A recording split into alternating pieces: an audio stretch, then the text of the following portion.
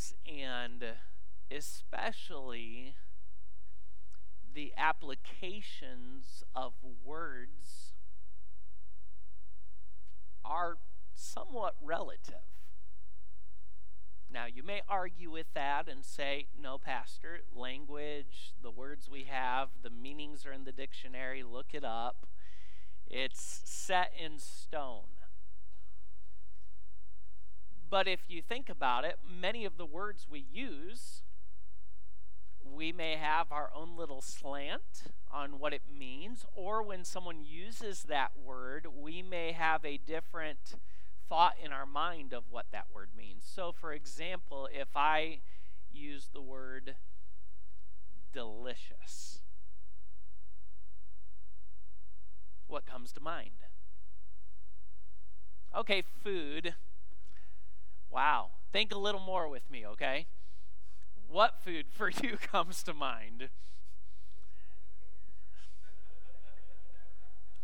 Some people. What food comes to you? For you, it might be some type of just real intense, just real luscious dessert. And for me, it's a steak cooked medium well, maybe some potatoes or some corn or some other side item, but the steak's the important thing. That's delicious. When I use the word soon, for you, soon may mean something different than it does for me. One of my favorite scenes in the Chosen series that we've shown some of the episodes here at church is Jesus and Peter having a conversation, and Peter's asking Jesus about something and then asks Jesus, will this happen soon? And Jesus, the character who plays Jesus, laughs and says, soon? That's such a... What does that even mean, soon? Ask my Father what soon is. For God the Father probably means something different than it does for you or I, because a day is as 1,000 years and 1,000 years is a day. How about the word just good? If I use the word good, you may conjure up some different ideas of what good is in your mind. How about some of these words? How about senior? How about geriatric? Old. You say, no, those words, they're set in stone. I know what they mean, really. Because over the course of your life, your idea of what those words mean has changed. Hasn't it? Ask one of my children what old is. They might point at me. That's old. I remember one time having a conversation with my children about our ages, followed by a conversation about their grandparents' ages. And they were blown away that someone could be of that age. But what happens as you grow older, your idea of old changes. Why? Because you don't want to be that. It changes. How would you like to have this description for yourself? Well stricken in years.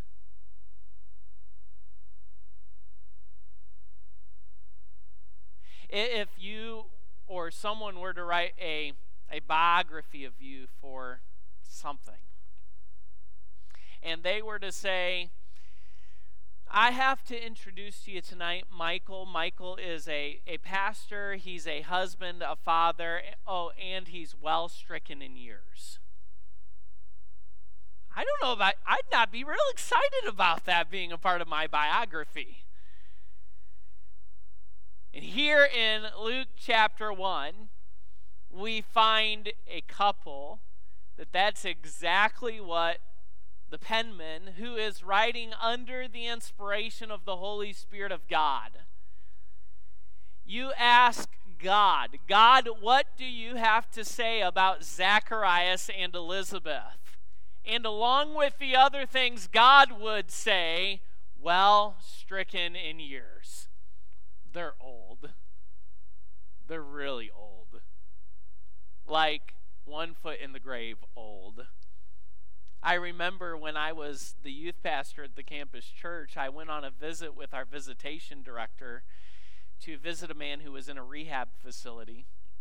And he was an elderly man, and he was watching the news. And at the time, the new pope of the Catholic Church was being installed. And the visitation director made the comment, I don't understand why they always choose someone who already has a foot in the grave. The man we were visiting was even older than the new pope. So he was like, well, what does that say about me then? Kind of put his foot in his mouth. But that's what God says about Zacharias and Elizabeth here in Luke chapter 1. And when we think of somebody that God says is well stricken in years, that usually has some identifications with it. Okay, have you ever heard someone say, well, I'm too old for that? Right? Or you say of someone, well, they are too old for that. I've spoken with you before about where I get my haircut here in town. And every time I go in, I've done it for years, and he expects it now. I speak to the owner of the barber shop, and when I go in, I say, hey, Tommy, how are you? And he'll answer. And my next question is, have you been behaving yourself? And he regularly answers something to this effect, well, I'm too old to do anything different. In Luke chapter 1, Zacharias and Elizabeth are characterized as being well stricken in years. And we also learn something else about them. We find that the Bible says Elizabeth is barren. She has no children. And the assumption is that she could not have any children. And by the time you say somebody is well stricken in years, the assumption is what? They're too old. They're too old now. But we read the story, didn't we? And what we find is we read the story of Luke chapter 1 is an angel shows up to tell Zacharias that Elizabeth will conceive and they will bear a son. And I believe the portion of the text that really stands out to me today, and as I embark on this Christmas season, is what we find in verse number 20.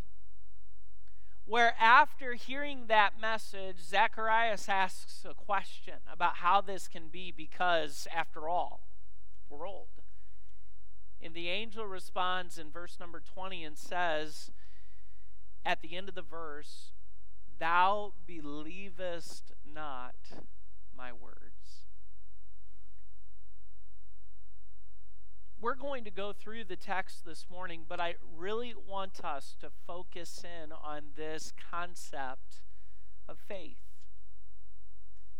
I believe this Christmas season that we fall short of celebrating Christmas without faith.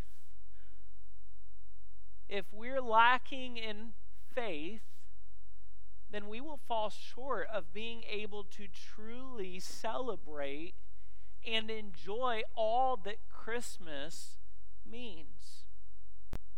What I learned from God's Word is that when I fail to believe My failure to believe limits my experience of the blessing of God that comes with belief. Listen to the familiar words of Hebrews 11 and verse 6. For without faith, it is impossible to please God. For anybody, let's put it that way, for anybody that comes to God must believe that He is, and that He is a rewarder of them that diligently seek Him. So what do we learn about failure to believe? If I fail to believe, if my faith is more limited than what it should be, Hebrews 11:6 says, I can't come to God. I won't experience who He is. And I'll fail to experience the reward that comes to those who diligently seek Him. So today, you and I, as we look at Luke 1:5-25, we need to understand that faith, if we fail to believe as we should, we will fall short of truly being able to celebrate and experience all that Christmas means. Faith opens that door. Faith opens the door to fully experience the blessing of Christmas. And so as we embark into Luke 1:5-25, let me ask this question of you today. Where is your faith limited? Where is it in your life that you are failing to believe God as you should? I'm reminded that God said of the children of Israel that there were times as they were being taken from Egypt to the promised land and they wandered through the wilderness, that they did not experience all that they could have because they limited the Holy One of Israel. They limited God. And over in Old and New Testament, we understand and we find out that that limiting of God came primarily through unbelief. They did not believe God as they should. Where is it in your life today that your faith is not what it should be? Where is it in your life today that you are limiting God?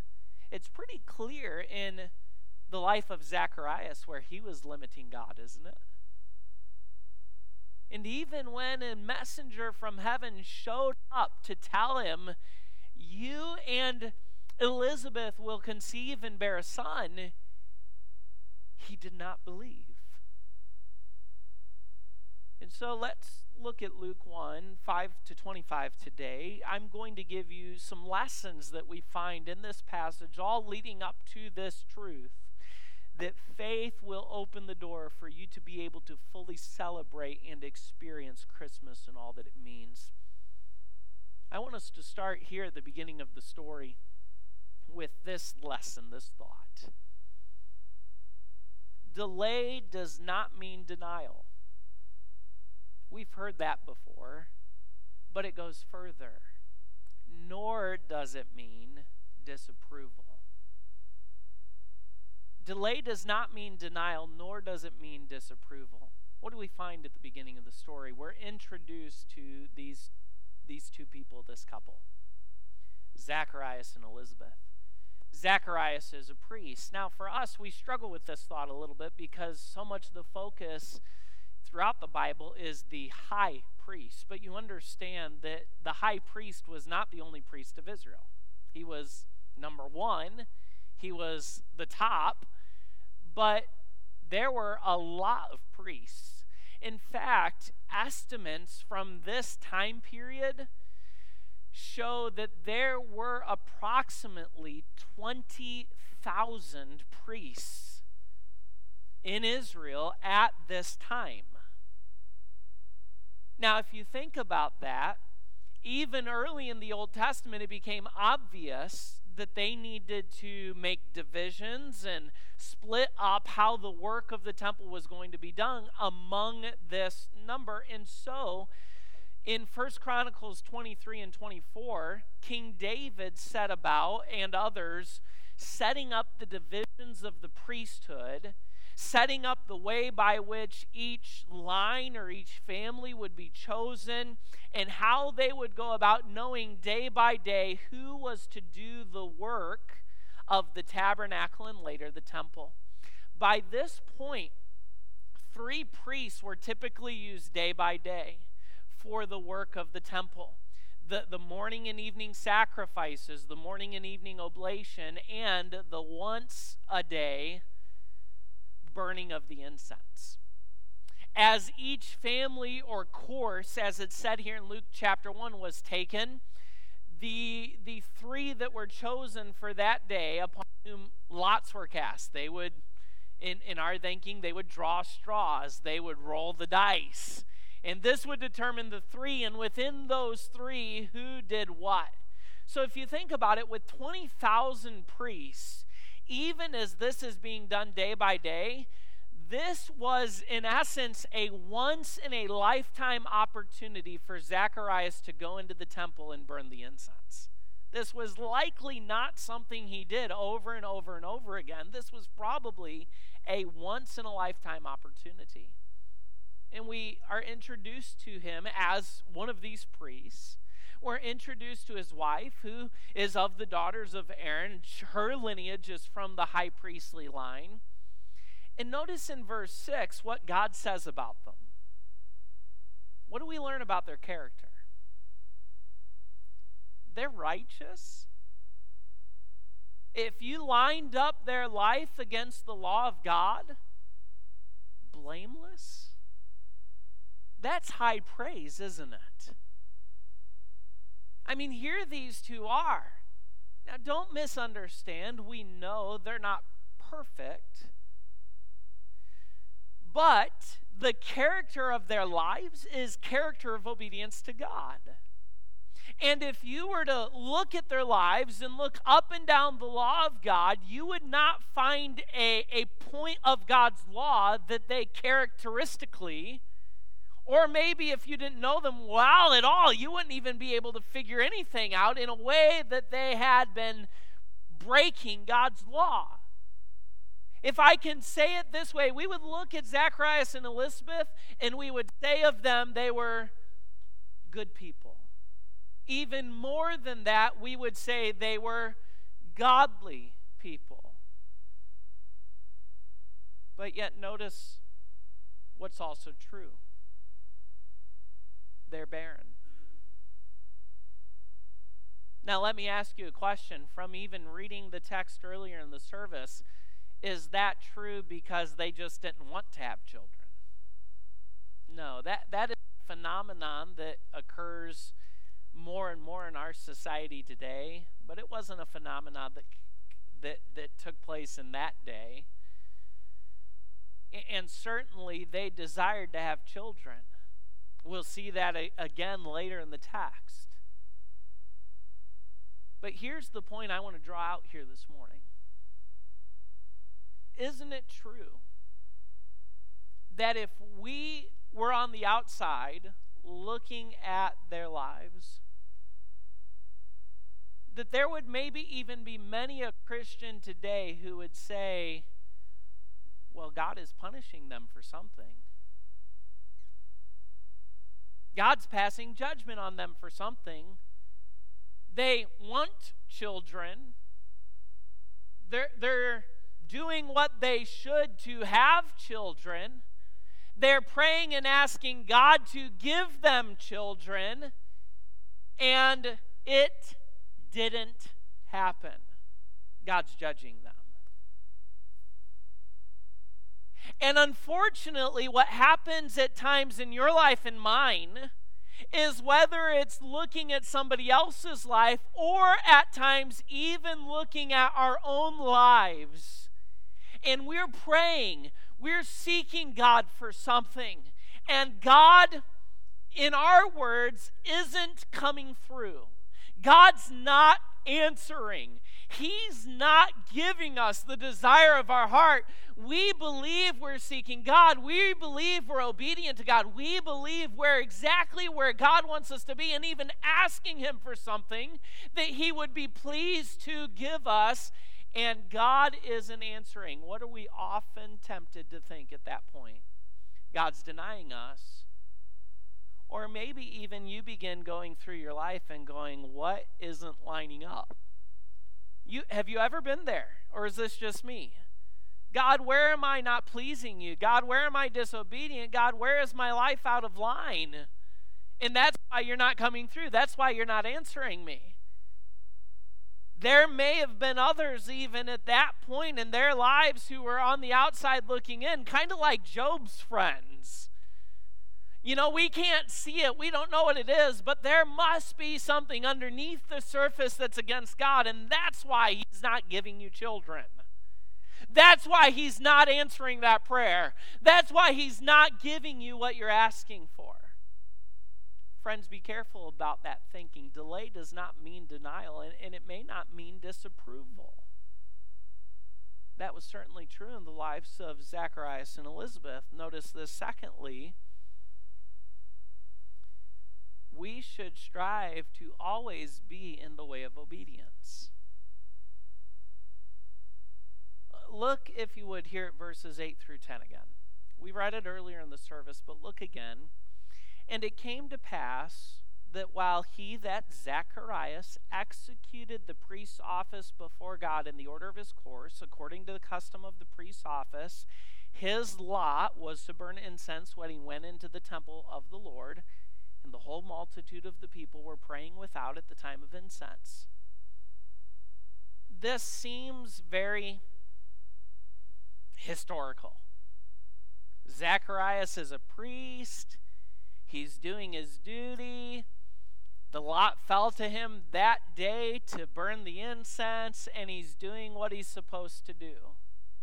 What does that tell me about Zacharias? He's in the way of obedience. He's fulfilling his duty. He's doing what God gave him to do. Now think about that in light of context, in light of his life.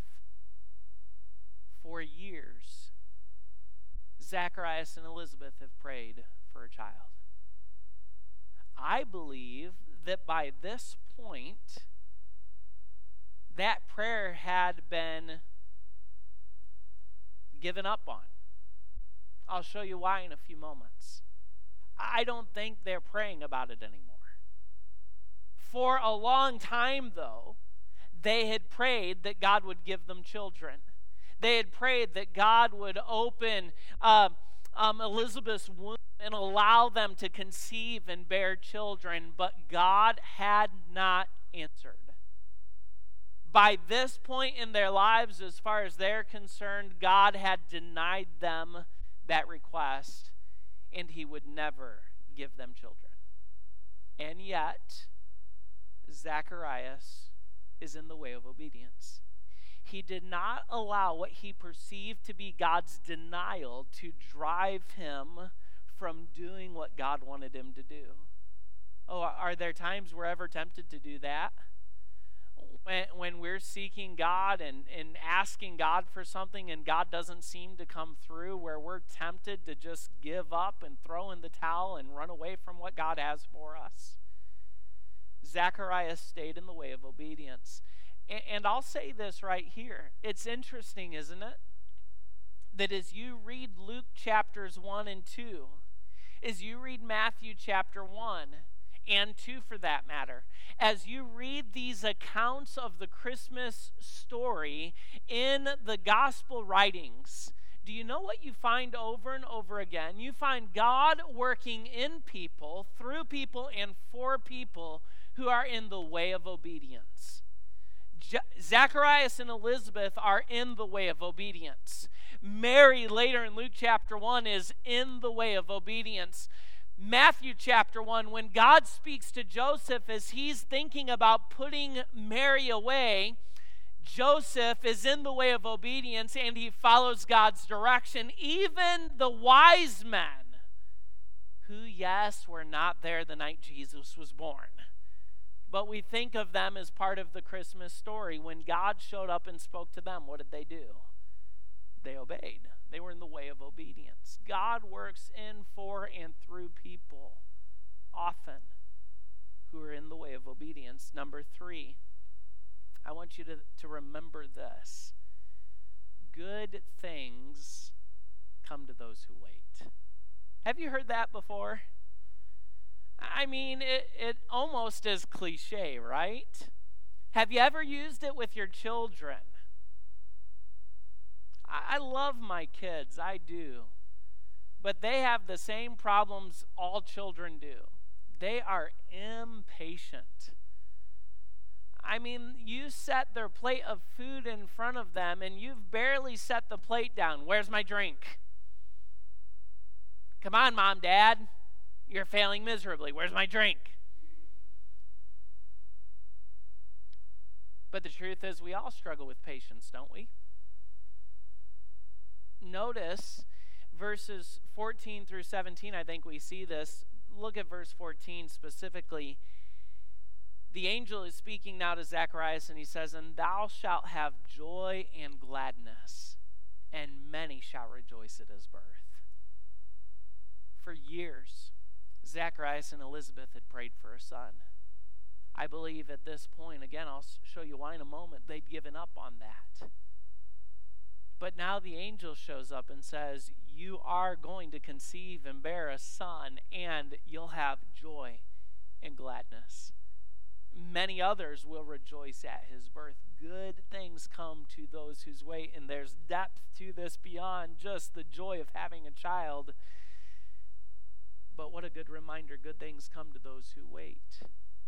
Can I remind you of the scriptural encouragement we have to wait? Look, if you would, at the screen at Psalm 27 and verse number 14. David is preaching to himself. This is right after he said, I had fainted unless I'd believed to see the goodness of the Lord in the land of the living. And then he preaches this command to himself. Wait on the Lord.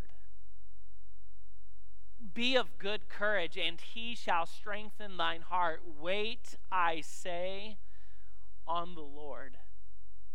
David, Psalm 27, was clearly in a place of discouragement. I had fainted unless I had believed to see the goodness of the Lord in the land of the living. But he wasn't seeing it right then. He believed he would. What did he need to do in the meantime? Wait on the Lord. Look, if you would, at Psalm 37 and verse number 34. There the psalmist says, wait on the Lord and keep his way, and he shall exalt thee to inherit the land. When the wicked are cut off, thou shalt see it. Do you ever feel at times like wickedness is prevailing?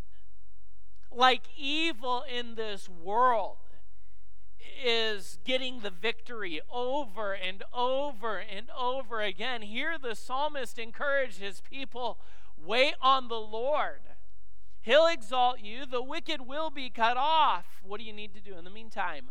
Wait on the Lord. And then listen to Proverbs chapter 20 and verse 22. Say not thou, I will recompense evil, but wait on the Lord.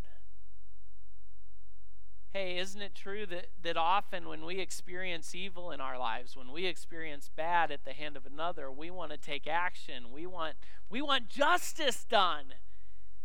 How often do you hear people crying out for justice? Let justice be done, for judgment. What does the Bible tell us to do? Leave it in God's hands. Wait. God will do the work. It is hard to wait. I've heard my children say that more than one time. when I've told them, be patient. Oh, it's so hard to wait. I think I've shared before, it was right as we were moving into the home we're in now, and we were in the process of unpacking boxes and bringing boxes in, and we had given a couple of the kids their lunch, and one of them asked for a drink, and I said, just wait, I'll get to it in a moment, and I did forget. And after a couple of minutes, I don't remember at this point if it was Brooklyn or Evelyn, but whichever one it was, sighed heavily and said, it's so hard to wait. And it is, isn't it? But good things come to those who wait. Wait on the Lord. And then again, here's really what I want to focus in on. Without faith, one cannot come to and fully enjoy God. Without faith, one cannot come to and fully enjoy God.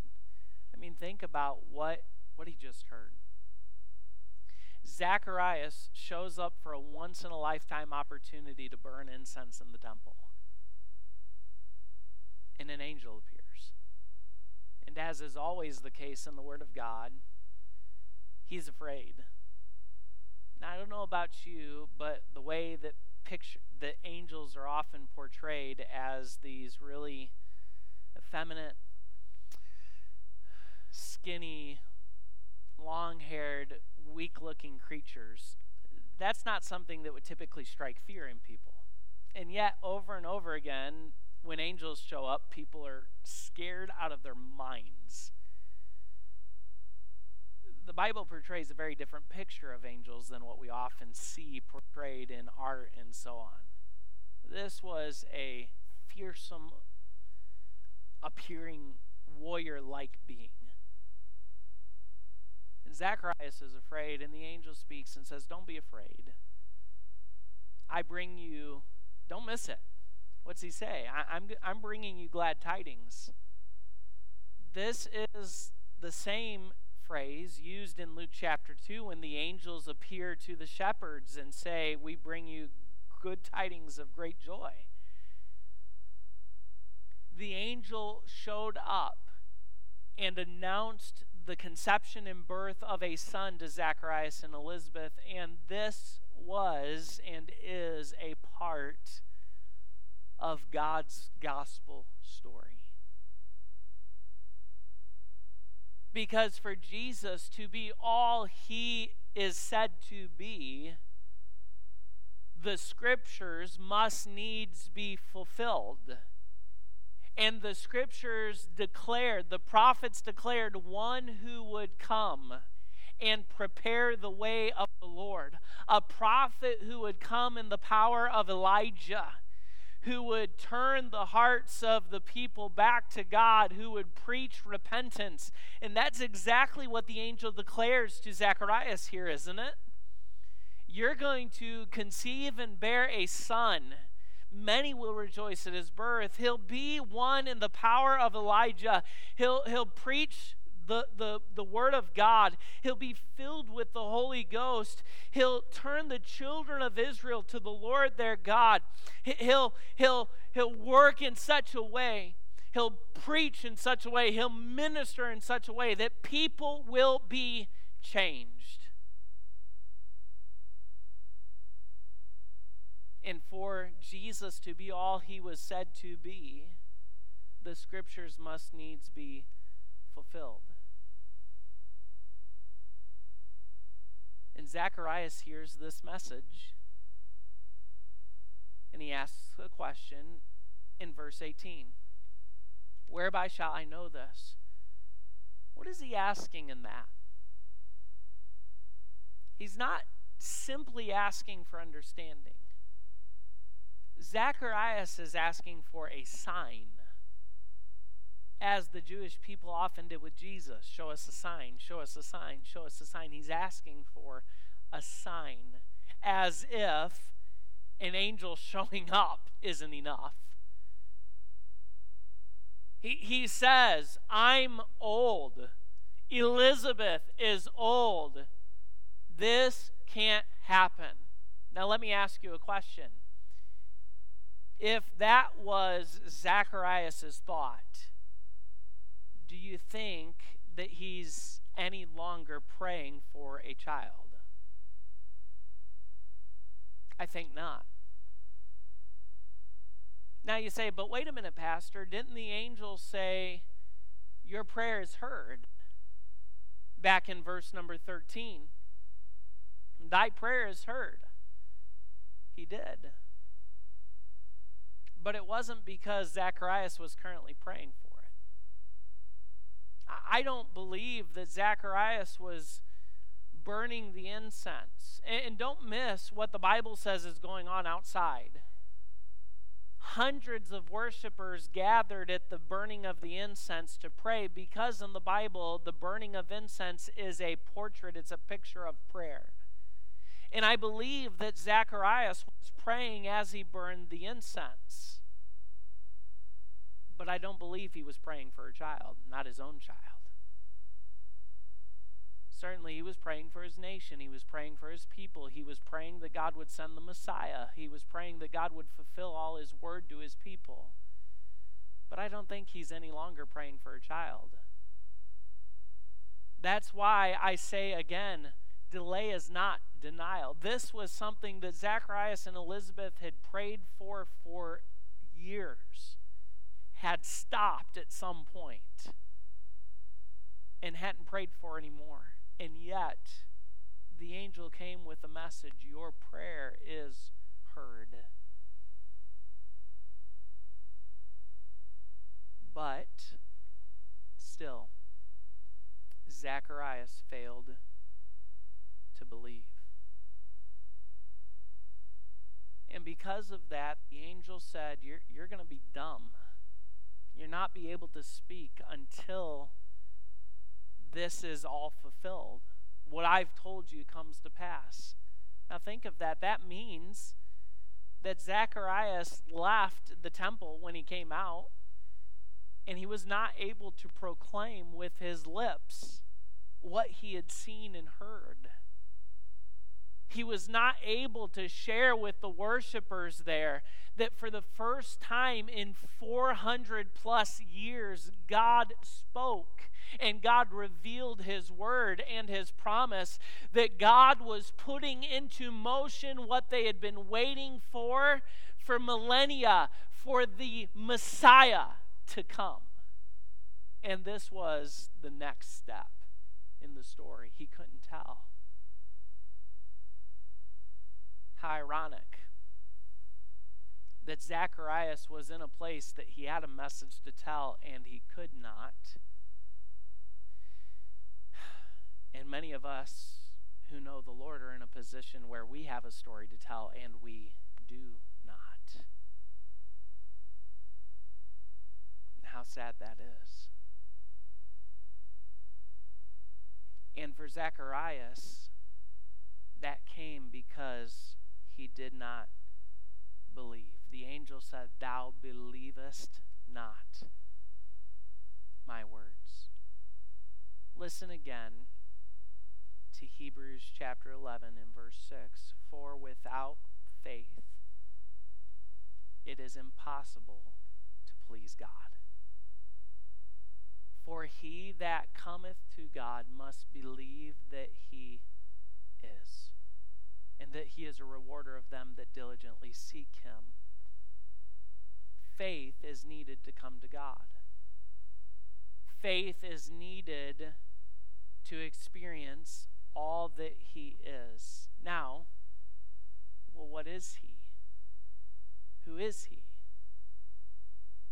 For Zacharias and Elizabeth, here in Luke chapter 1, God was the one who heard and answered their prayers. God was the one with the power to make something that they believed impossible to be possible. Where is it in your life that your faith is not what it should be? You'll never experience the fullness of who God is for that place in your life if you fail to believe. You won't be able to experience all that God is. And you certainly won't be able to experience the reward and the blessing that comes from diligently seeking Him, that is motivated and inspired by faith. Where are you lacking faith? Each of us, I'm sure, can examine our lives, reflect on that question, and find somewhere where our faith is not what it should be. It may be something that God's been working on you in for a long time, and you've not believed. You've not had the faith you should. Choose faith this Christmas season. Determined to believe God in that area of doubt, or that place that you've given up on. Maybe like Zacharias, you've given up on that. You think it's been too long. You think there's no hope. You've given up. Determined to believe, recognizing you can't come to God, you can't know who He is in His fullness or experience His rewards without faith. Choose faith this Christmas season. Faith opens the door to come to God, to know that He is, and experience His rewards and blessings. Faith opens the door to fully experience, enjoy, and celebrate Christmas. Are you a child of God? Are you a follower of Jesus who has limited God in some area in your life? Are you someone who has never trusted Jesus Christ as your Savior? That lack of faith is keeping you from enjoying Christmas to its fullest, because Christmas is all about Jesus, who came to live the life you can't, to die the death you deserve, so that you could have new life in Christ.